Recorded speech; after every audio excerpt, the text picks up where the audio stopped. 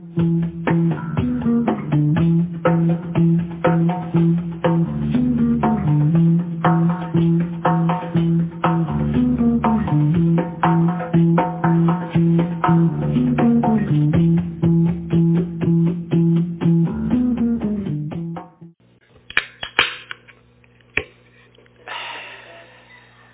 evening, everyone. Welcome to Bible study. Glad you're here.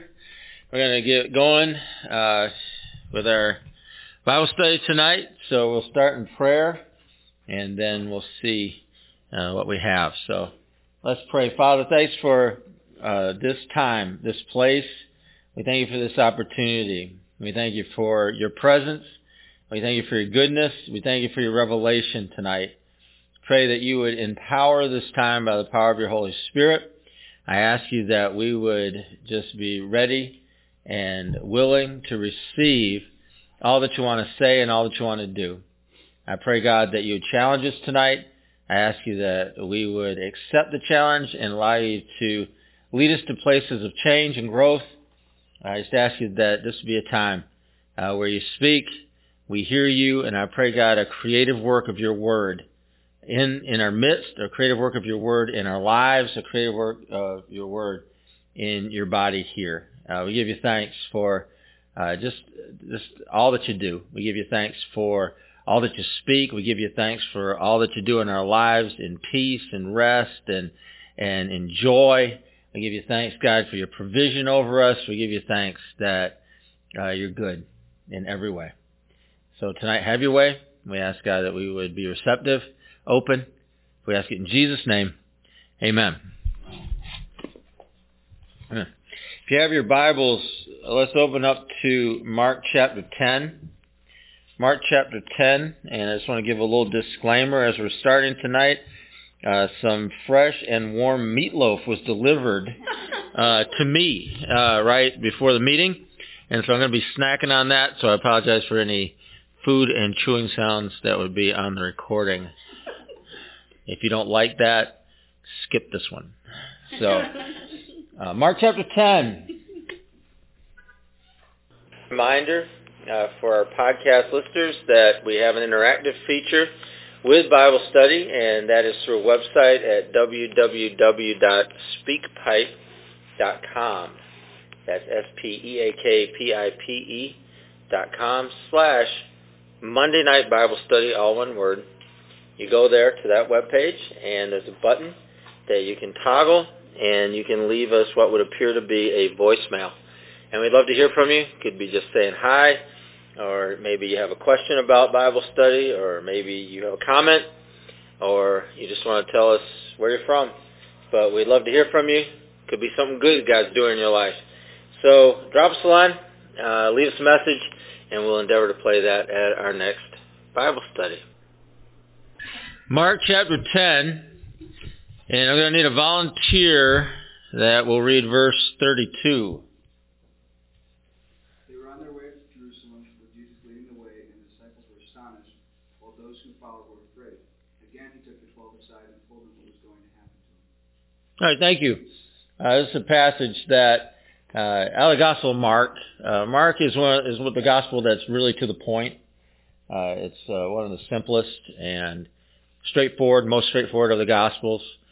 Whenever someone comes to know Jesus and want to know where to start, I usually tell them to start in Mark, only because it's just straightforward. It's just this is what happened, this how it happened, then this happened, and this happened, and this happened. Most people that, at least over the years that I've been in ministry, they try to start people in John. John's the most spiritual of all the Gospels. That's true, and it has a lot of spiritual truth and insight in it. But deep spiritual truth is not really something that I understood when I first came to know Jesus. I just wanted to know what was going on. I wanted to know the story. And so that's why I start people in Mark. But so Mark here is telling a story, and we're going to refer to John because it gives a little more insight as to what was going on at this time and during this time frame in the ministry of Jesus, where he was with his disciples. This would be occurring right after the resurrection of Lazarus. Jesus' friend Lazarus had died, and he had gone to Jerusalem, or gone to just outside Jerusalem to raise him from the dead. And it was after the resurrection of Lazarus that the Jewish authorities resolved to put Jesus to death. Now, that's what had happened right afterwards, because that was just too much. He was about to really increase his following. He was about to explode on the scene with a lot more power, a lot more influence. They could see that. I mean, people raising people from the dead. And there were witnesses to it. People saw it. And so they decided that the best course of action was going to be to put him to death, and instead of trying to contain this anymore. And so they had offered a reward to people that would be willing to give information, turn him in. And so the Bible, we know that he withdrew himself to the wilderness, or to a place where he could, and then prepared himself for what laid ahead. And so it was in this time frame that final resolution was made on his part that he was going to go to the cross. And so he fixed his purpose, he fixed his face toward Jerusalem and toward what God had for him, what the Father had for him. Interestingly, I know we don't think of Jesus this way, but there's decision-making processes that he went through. And there were things that he had spoken of and things that he had said that would indicate that resolution needed to be made. Like with any human being, if we're called to do something difficult, we need to make that decision. And we need to make that decision ahead of time if we can. I talk to people all the time. It's like, you need to know what you're going to do. Whatever the situation would be, it's like you're going to find yourself in certain situations, you need to know what you're going to do. When we travel, in missions work that we do, we travel to certain places where things that we're doing are not smiled upon. Some of the places that we travel to, they're not only not smiled upon, they're illegal. To preach the gospel, to share the gospel, to lead people to Jesus, pray with people in the name of Jesus, and there's things that we do, but we have to make our decisions, and I encourage people to make their decisions before they leave, that this is how we're going to live, this is what we're going to do, and not to try and make a decision in a moment, because that's really difficult. There needs to be certain things resolved in us, there needs to be certain things resolved in our hearts, our minds, ahead of time, so that if we do face whatever that situation might be, that we're ready for it. And so Jesus withdrew. He made his resolutions. You see him in the Garden of Gethsemane before he's arrested. And he's in the Garden of Gethsemane, and we have an insight there where he's speaking to the Father, his Father, Heavenly Father. And he's asking him, he's like, if it be possible, can this cup pass from me? In other words, he was asking the Father, is there a different way we can do this? And I always found that really super interesting that he would ask that. It doesn't mean it wasn't mean that he wasn't going to go through with it. It didn't mean that he wasn't going to go to the cross. It doesn't mean that he wasn't going to go about the work that God had called him to, the Father had sent him for. That isn't what that meant. It just meant that he just asked. He said, is there a different way we can do this? Is it possible for this cup to pass from me? And immediately he said, but nevertheless not my will. So what was his will? I don't want to do this. But yours be done. He had already resolved that. And it just shows us that there are certain decisions that we could be called to, that Jesus was definitely called to, and that he was leading the way into, giving us an example of, that we look at that and we think to ourselves, yeah, I don't want to do this, but nevertheless not my will, God's be done. And that's the resolution that we make. I don't expect that I'm going to necessarily change my mind about certain things that God may call me to. Jesus, who wants to go to a cross? Who wants to die that kind of excruciating death that Jesus was about to face? Well, no one really chooses that. I mean, in the sense that, I'd really like to do that.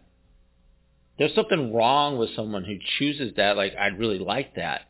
He's choosing the will of the Father over his own. And being willing to choose the will of the Father over our own is something that needs to take place ahead of time in our lives where we make that decision. It's like, not my will, but his be done. And to find peace in that. To find peace in allowing for, there may be times where we don't want to do something, but we know it's something that the Father has, and we've already made the determination we're going to do what the Father has for us. Jesus led the way into that. He showed us the way to that. He showed us what that looks like, what that actually is, and how that's fleshed out. And so this is that process that he's in where he is making that determination ahead of time, is to say, well, if the will of the Father is going to happen here. If the will of the Father is going to take place, and he's making this determination that that's just how it's going to be. And so he makes a calm resolve that he's heading to the cross, to Jerusalem, and he's fixing his purpose. That the word at the beginning of this verse says, and Jesus was walking ahead of them. Literally, that means Jesus was leading the way. So Jesus was walking ahead of them is Jesus was leading the way. And I hope with a literal translation like that, you get a better idea of what's actually happening here. It wasn't that he was walking at a faster pace and he just got ahead of them. It wasn't that he just started out before they did or something like that. He was actually leading the way. And they were following him. And what we're seeing here is a graphic picture of the order of things between a master and his disciples.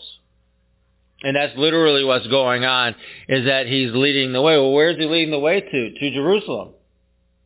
Where else is he leading the way to? To his death. To the sacrifice that he's about to make. To being arrested by the Romans. To all of these things that are about to take place, his future, his purpose, what God's will and what's God's plan, the Father's plan was for his life. That's what he's leading the way into. And so they're watching that. I mean, they're not ignorant as to where he's going. He told them where he was going. So I'm going to go to Jerusalem and I'm going to be arrested. And then I'm going to be crucified. And then after a few days, I'm going to raise from the dead. He told them what was about to happen. And some of it they were able to hear, some of it they were able to understand, and some of it they weren't able to understand. They weren't able to comprehend it or able to take it into their minds. And so they heard some of it and some of it they didn't. But they knew something. They knew this. They knew that there was danger ahead. They knew that. They knew that the authorities were out to get Jesus. And they also knew that they were attached to Jesus as his disciples. And so they were guilty by association. And so as you're reading this and you say, okay, well, Jesus is leading the way. Leading the way where? Well, leading the way to arrest. Leading the way to punishment. Leading the way to everything that was about to take place in Jerusalem, at least from their perspective. And so that's what they were seeing, and that's who they were following. And there's kind of a couple different ways you can see Jesus here. One is there's the heroic Jesus, in that he has a resolve, he has a certain strength of will that we see taking place here. And that is the heroic Jesus, that he knows what's about to happen to him, but he's going anyway. And so as they're watching him and he's leading them, he's giving them an example, he's showing the way, they can see that. They can see that this is the heroic Christ. This is the one who he has such a strength of will. He even knows what's about to happen to him, and he's just going steadfastly toward it. He's just going to go do it, regardless. Well, what's the circumstance? Regardless of the circumstance. What are the details going to look like? Nobody knows what the details are going to look like. They just know what's about to happen in general terms. And so Jesus understanding what's about to happen, Jesus telling them what was about to happen, Jesus knowing that there was death waiting for him, just set his face toward Jerusalem and went on his way. And so they saw that. And that's an example. That was an example to them. And that was the example that 10 out of 12 of these guys were going to follow in their lifetime. They were going to follow him down this same road in one way or another. That they were going to walk to their deaths in one way or another at the hands of somebody else because of their faith. And so they were learning their lesson. And they were seeing that happening. And so as he was leading the way, the master, the disciple, we understand that this strength of will was something that they needed to see, they needed to understand, they needed to experience firsthand if they were going to follow in those footsteps. And so that's what they were doing. Now he mentions, the gospel writer mentions here the 12. And it says that the 12, the disciples, were filled with awe. And because he mentions the 12 specifically, it implies that there were others there with him too. Because he mentions the 12, who are the disciples, but then he says the people. And so it implies that there's this group of people that's following after Jesus. Well, who else followed after Jesus? Who do you know? What other groups that were identified in the Bible? Well, there were the core, which were part of the 12. Oh, the poor, sure. Okay, good. All right, so if somebody look at Luke 10:1 and somebody look at Luke 8:1, there's a couple different groups that are mentioned here.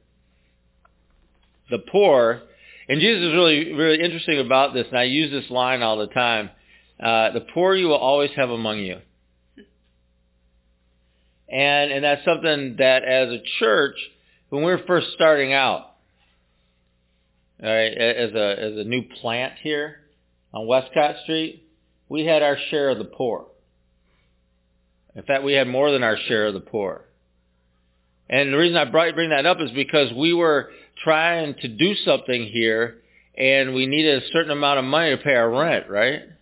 We needed a certain amount of money to pay for different things that were coming up, different expenses. And so, a lot of us were young. A lot of people that were in the church were young, and they were just starting their jobs. Some of them weren't working at all, and we were just trying to make ends meet.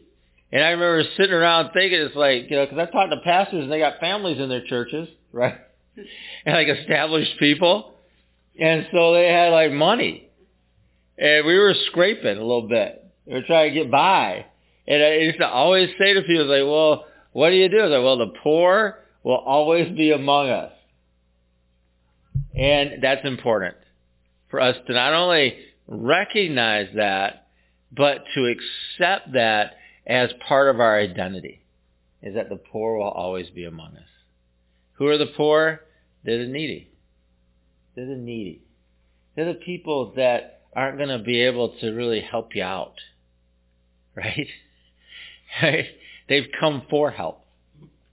And that's part of the identity that Jesus gives us, is that there will always be people that need help. There will always be people that are needy. There will always be people that we can extend to. And to understand that, receive that, accept that, find peace in that, find grace in that. And let the love of Jesus flow to that. All right, so who's got Luke 10:1? After this, the Lord appointed 72 others and sent them 2 by 2 ahead of him to every town and place where he was about to go. All right, so there were 70 or 72, depending on what version you have of your Bible, in Luke 10:1. So that was a group of people, right, that were specifically that Jesus had commissioned, he had appointed. And then they would go, they were like the advance team. They would go into places where he was heading. And they'd do evangelism and deliverance and healing. And they were specifically empowered to do certain things by him. So the 70 or 72, that was in addition to the 12. And then Luke 8:1.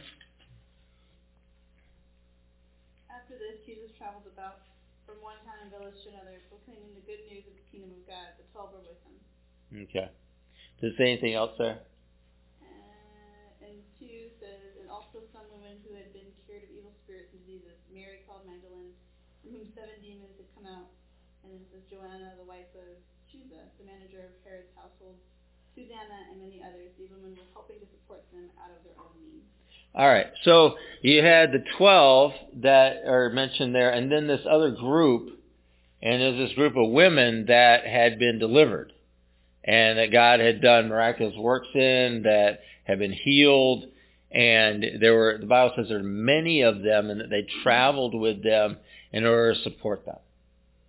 And so you had this group of supporters who had received a ministry from him and who had been set free by him. You had the 72 that he appointed. You had the 12. And so there's these groups of people. And there are probably others. And like Kim said, generally the poor was always among them. And so you could say, okay, well, there's that group. And then whoever else were following him around.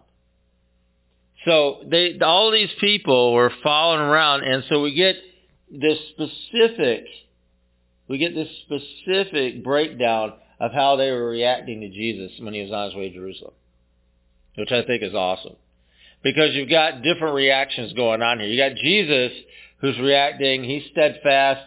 He's made up his mind. He's ready to go. He's got his face set toward Jerusalem. He's out front. He's leading the way. He's on a mission. All right, so you got Jesus. Then you got the 12 disciples, as it says here. It says they were filled with awe.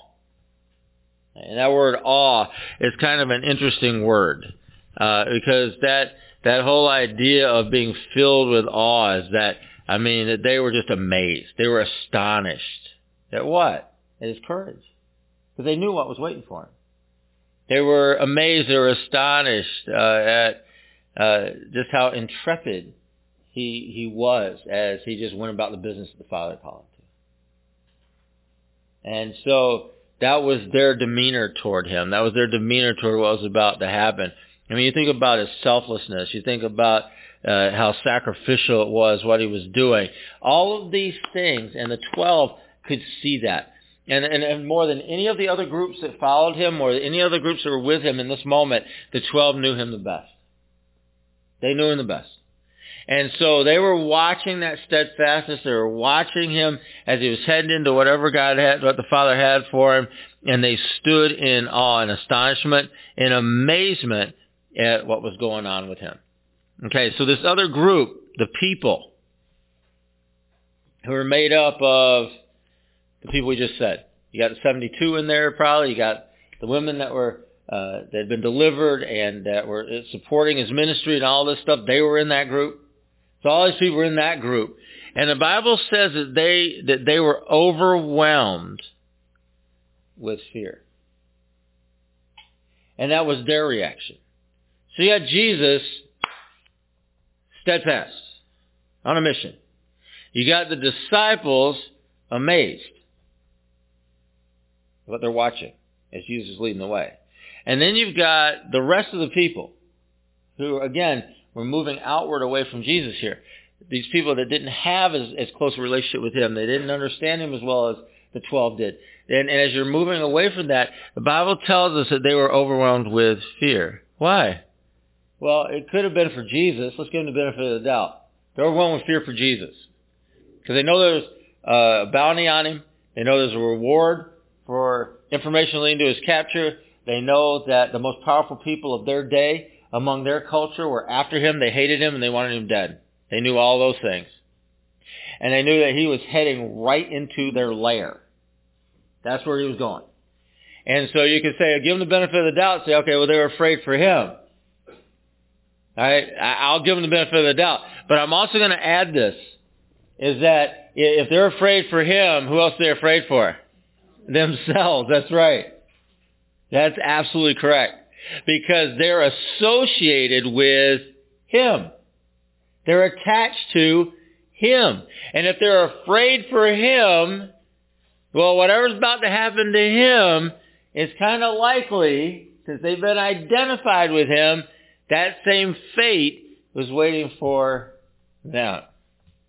And so they were overwhelmed with fear. We'll say, just for the sake of argument for Jesus, because they cared about him or they wouldn't be following him. But let's not be mistaken that they were afraid for their own safety for themselves. And I'm not saying there's anything wrong with that. All I'm saying is that it's interesting how these groups, these three different groups are described. I mean, Jesus is his own self, but how you go from, you got your closest to the center is Jesus. And he's just steadfast on a mission. But as he's steadfast on a mission, he's modeling that for others to see. And so the 12 who are going to need to know that, 10 of them are going to need to know this. Well, 11. They're going to need to know this. They need to know what it is to get that mission, to understand what it is. Not my will, but the Father's be done. They're going to have to understand that because their lives are going to require them, and their death is going to require them to understand what that means. And so they're watching him in awe. They're watching him in amazement because they're seeing him selfless, sacrificial. They're seeing him going with courage to whatever the Father has for him. But then they got the rest of everybody else. And these are people that God's used. I mean, 72, there was people going into towns before he would go. They're the people that were doing signs, wonders, miracles in the name of Jesus. There are people that were delivering people that were healing people. There are people that were preaching and teaching ahead of him. So these are people being used. You got the other group of people, I mean, they've all received miraculous deliverance, power, healing, all these things that had led them to even follow after him and take care and to support him by their own means. So they were sacrificing so that he could go about and do the work that God called him to do. So they really believed in what he was doing. So you got these groups that are sacrificing on their own means. This other group that's going out and they're just doing ministry, and God has empowered them, is using them in ministry. So these aren't strangers necessarily. But the Bible says that they're filled with and overwhelmed with fear.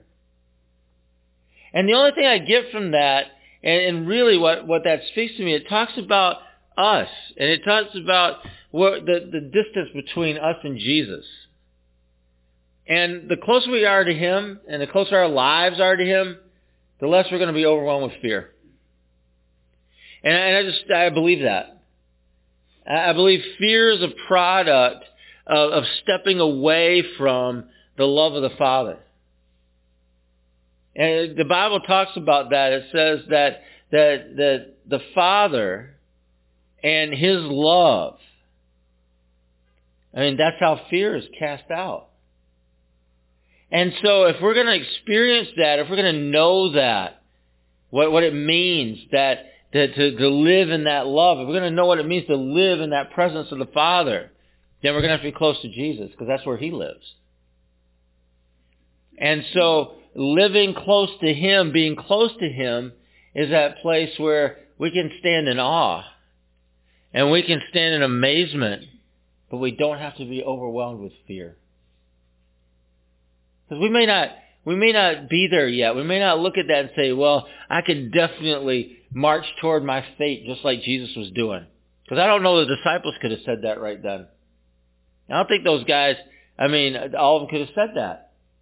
And it would come years later for most of them that they would have to face this kind of a fate, this kind of a purpose, this kind of a plan in their lives that the Father had for them. But they probably weren't ready that day. But they could at least stand in awe of it. And they could at least stand in amazement of it. They could at least learn from it. They could see it for what it was. And they could grow into it. It's something that would be a living lesson for them that would continue on. You know what's hard to learn a living lesson is when you're overwhelmed with fear. Being overwhelmed with fear puts us in a position where we're kind of at that base level of human existence. Where we're living afraid. And when you live afraid, you're just kind of making those bad decisions. And they are bad decisions.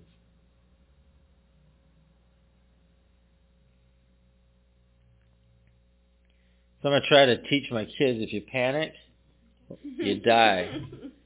There ain't no panic. There ain't no panic. All right, we can't live like that. We're made for it. And I mean, I know there's all kinds of studies that talk about the physiological damage of living in anxiety and fear. We're just not made for it. That we have certain reactions that are natural in our bodies when we're faced with certain situations. Yeah, I get that. But you can't live like that. I mean, that might be a moment, but that's not a way of life. And, you're driving up on a deer that's in the middle of the road at night and it freezes in your headlights. Well, that's a reaction. That's a moment. I mean, if you come back the next day, the deer's not still frozen in the headlights, all right? It's not sitting in the middle of the road.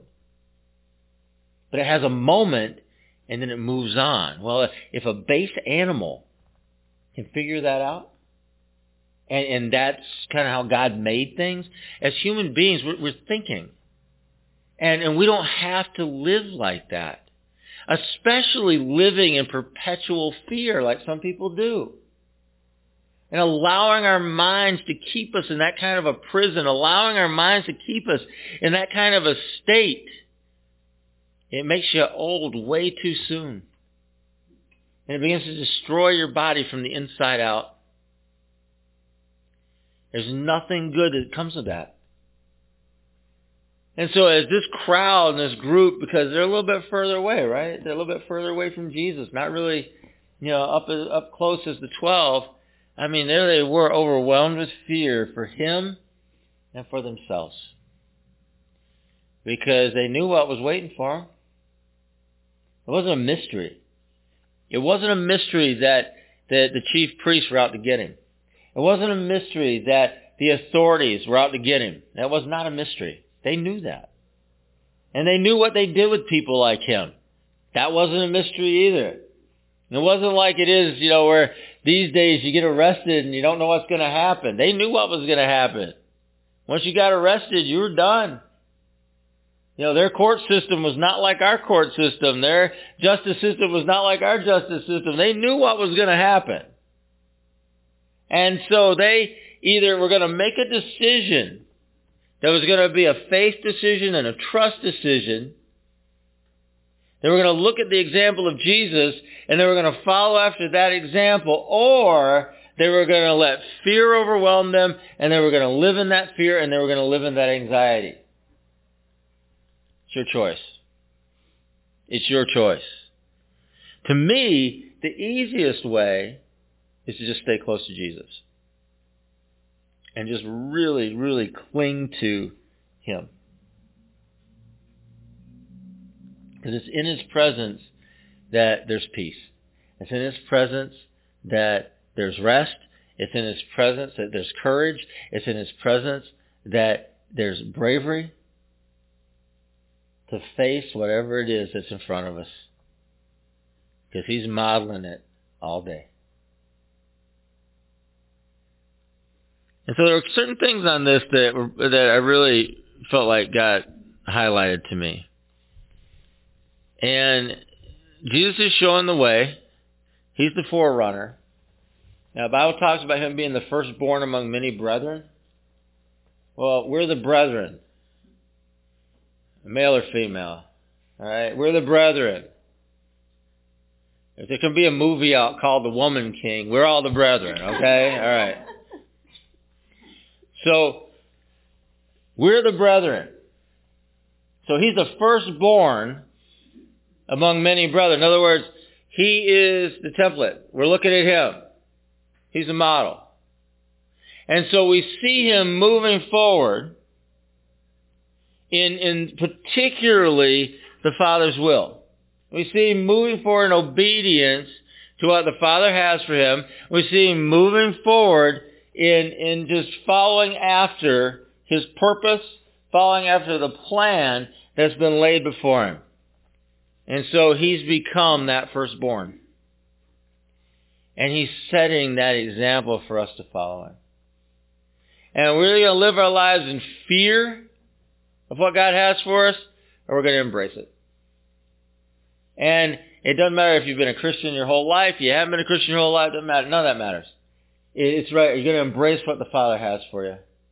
And I don't know what the Father has for you. I don't I don't entirely know what the Father has for me. I just have to make decisions before I go do things, or I make decisions before I make certain other decisions that this is what's going to happen. And I'm going to follow after this. And it's kind of funny because all my life people have been saying, I remember before I went skydiving. I was talking to somebody before I went skydiving. I'm like, yeah, I think I'm going to really love this. Oh yeah, you'll see. Yeah, maybe. And I know that. And I was totally prepared. Like if I showed up there and I got really scared, I just back out, right? But I really thought I was going to love it. And I told people that, and they just all laughed at me like, oh, sure, oh, you're just going to do that. And I did. I loved it. But I knew I was going to love it. There was something about it that was super attractive to me, and there's something about just hurtling yourself toward the ground from like 10,000 feet or something. And it was just really exciting, and I love that kind of stuff. Anyway, so, but it's just one of those things like, well, how you react. When I first started working on the ambulance, I was like, yeah, I think I'm really cut out for this. Well, you'll see the first time this happens. Like, I guess so. And the first time that happened, I saw, and it was okay. I really liked it. And, oh, well, then you're going to get a gory accident. Well, we got gory accidents, and it was okay. Or you're going to see your first dead person. I saw my first dead person. It was all right. And it was going to be this, or it was going to be that. Whatever other hurdle there was going to be, people would be like, well, you don't know. It's like, no, I kind of do know. And it was all right. And I think if we're honest enough with ourselves, we kind of know, right? I think. Because some people are cut out for certain things, other people aren't cut out for certain things. And not once ever on an ambulance, if I had somebody and they were like riding along with us, or they were helping, or they were one of the attendants or something like that, and we got to a scene and it was particularly gory and they had to turn around and walk back, I never once said a word to anybody. It didn't bother me one bit, and I understood completely 100% why that could happen and how that could happen. Didn't bother me one bit. Never brought it up. Don't care. All right? It's just, we need to know who we are. You need to know who you are. I need to know who I am. Now, don't ask me to kill a spider because I hate that. And I'm afraid of them. But I know that. And you might think that's silly because you don't have afraid of spiders, right? And you just squash them and that's it. You kill them with your hand. Yeah. But some people do that. Sorry. It's not me. Well, it's like there's just certain things, right? And I'm not trying to say, and I guess I want to bring up a negative because it's not everything. It's like there's just certain things. It's like I know where I'm at. I know who I am. And it doesn't mean that if I got a spider coming at me, like coming at me, you're going to eat me or something, I'm not going to kill it. I'm going to kill it. But it's not my preference. If I see one on the floor, I'll ask somebody else to kill it. I don't like it. So you got to know that, though, in a sense. You just need to know who you are. And part of the process of discipleship, and it always has been and always will be, is that there's two big questions in discipleship, and they both have to be answered. The first question is, who is Jesus? And you get to know that by getting close to him. And the second question is, who am I? You have to answer that question. And the way you get to know the answer to that question is to get close to Jesus. Both those questions are answered in his presence. In reality. You can pretend you're somebody else. You can tell people you're somebody else. But the fact of the matter is, if you really want to know who you are, it's in his presence that you find that out. And so those two huge questions, they're the two big questions of discipleship. Who is Jesus? Who am I? They get answered in his presence. And so the disciples, the 12, they were in that process. And they'd been in that process a little longer than some of the others that were with them. And they were a little closer to Jesus, and they had a little better answer to those questions than some of those other people that were around there. And so they could look at Jesus, they could see what he's doing, the resolution that he had. They could see just how fearless he was moving forward, how selfless, how sacrificial, the courage that he was displaying. They could see it, and they could be in awe of that. They could be astonished by that. That's awesome. That is awesome. They could appreciate it because they had a better idea about who they were, and they had a really good idea about who he was. It was the other people that they were looking around at other stuff. They were looking around at the Romans, and they were looking around at the chief priests, and they were looking around at the authorities, and they were looking around at the people in Jerusalem that were going to try to kill him, and probably them too. That's what they were looking at. Who were the disciples looking at? Jesus. Who is Jesus looking at? The Father. You see, the focus was there. But the people didn't have it. They were just afraid. They were overcome with fear. You know what? They were all on the same road, right?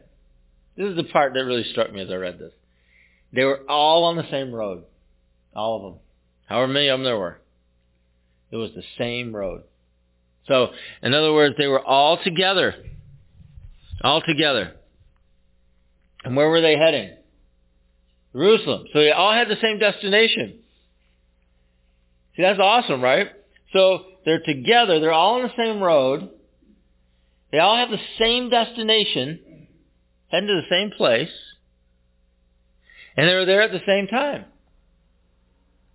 And so we got the same road, same destination, and same time. It's Passover time. That's where they're heading to Jerusalem.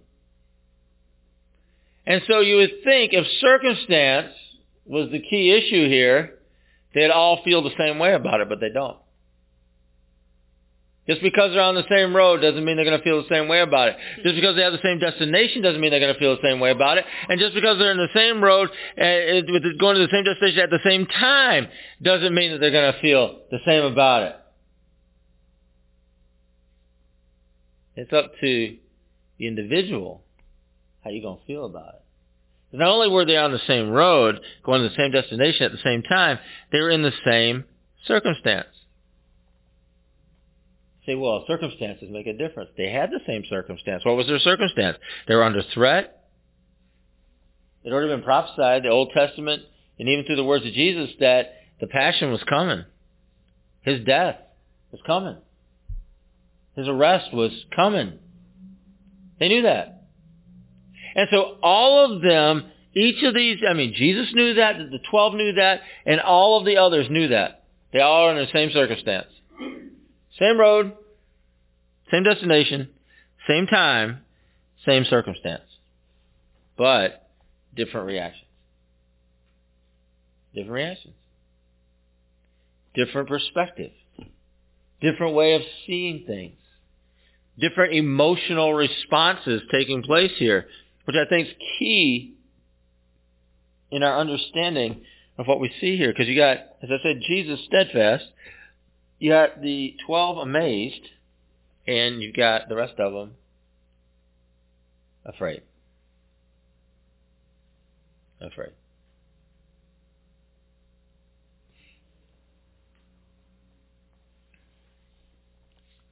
And no judgment.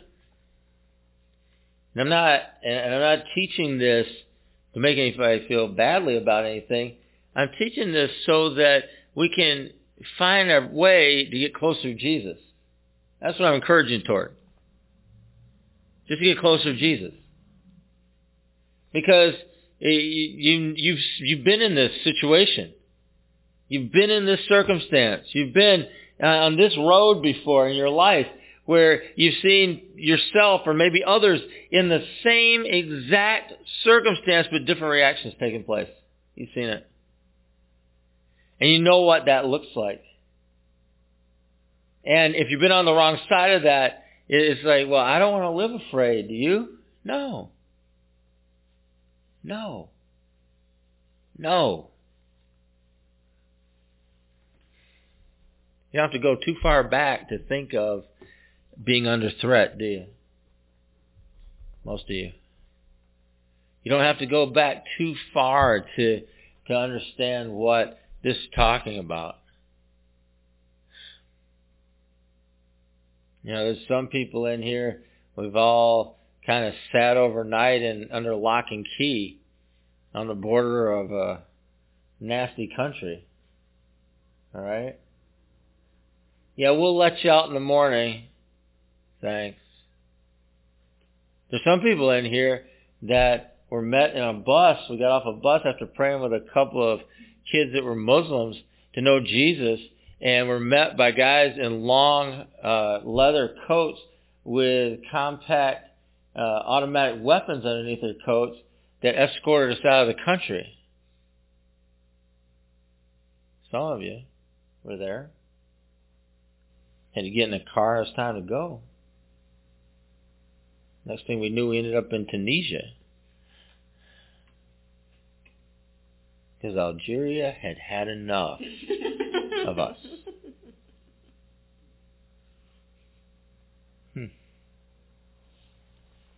And I know I tell those stories every now and then. They're just reminders that we live in a place, in a world that some people are really excited about Jesus and some people aren't.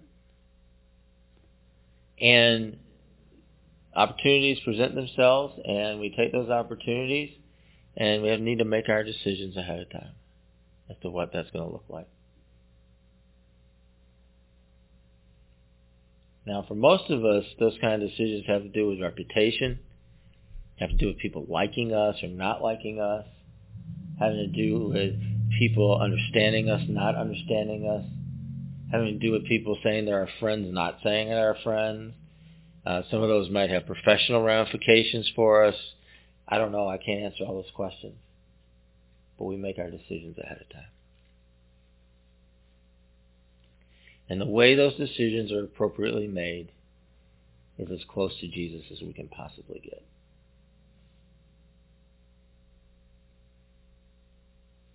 So I'll take a few moments and just allow His Word to kind of just sink in a little bit with us, just settle in to our spirit.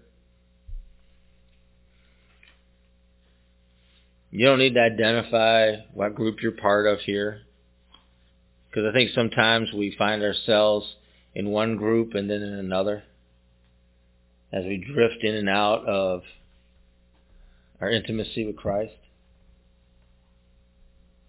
But I just think that wherever we are tonight, maybe there's a challenge in this. And I don't know what the days ahead hold for us, for you. I don't know where He might lead you. I mean, years ago, I never thought that people would end up heading to Pakistan or places like that, but they did. People ended up in closed countries. They're close to the gospel, but they did. They are. And it's through making these decisions in the presence of Jesus that allows for those kind of decisions to be made.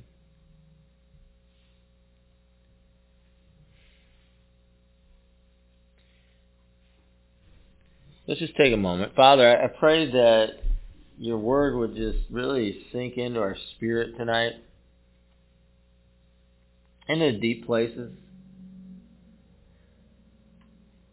But I thank You that there is a love and a grace and a mercy that is found as close to Jesus as we can get. And it's in that place, in that intimacy with Him, that we find out who He is and who we are. And so I just ask that we would draw close to You tonight.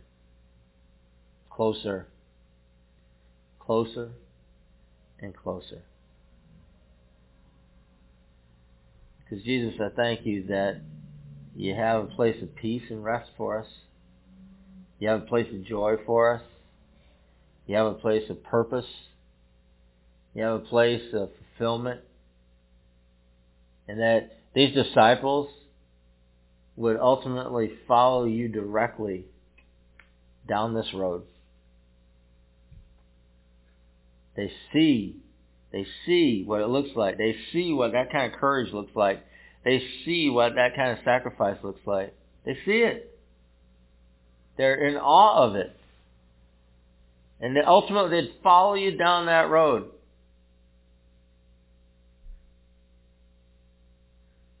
So thank you for that example. It didn't end with them, but an example that continues to inspire, that continues to encourage, a call that has never stopped, a family that continues to grow, and more of your brothers that are stepping up to go about the work of the Father in the world that we live in.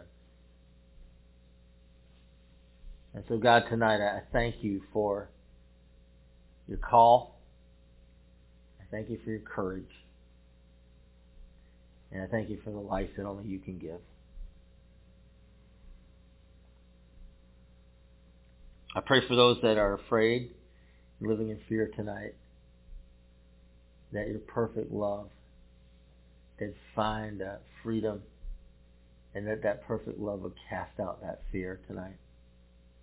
I pray you fill them with so much of the Father's love, so much of his acceptance, so much of his life that fear would have to go in Jesus' name. Just go. I pray for those who are battling anxiety tonight. I just pray victory in the name of Jesus. We don't have to live that way. And I pray the peace of God that passes all understanding to just flood over hearts and spirits and lives tonight and set a guard around hearts and minds in Jesus' name. Anxiety go. Fear go. Thank you, Lord. Thank you, Lord.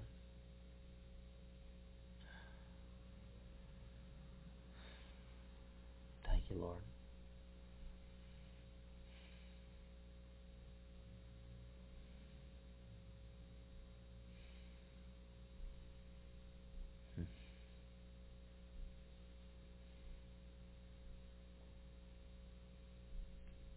And I pray we learn to live in peace. And we learn to rest in you. Give you thanks.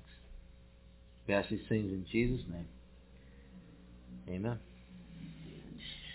UCF of Syracuse is a relational gathering of diversity in action.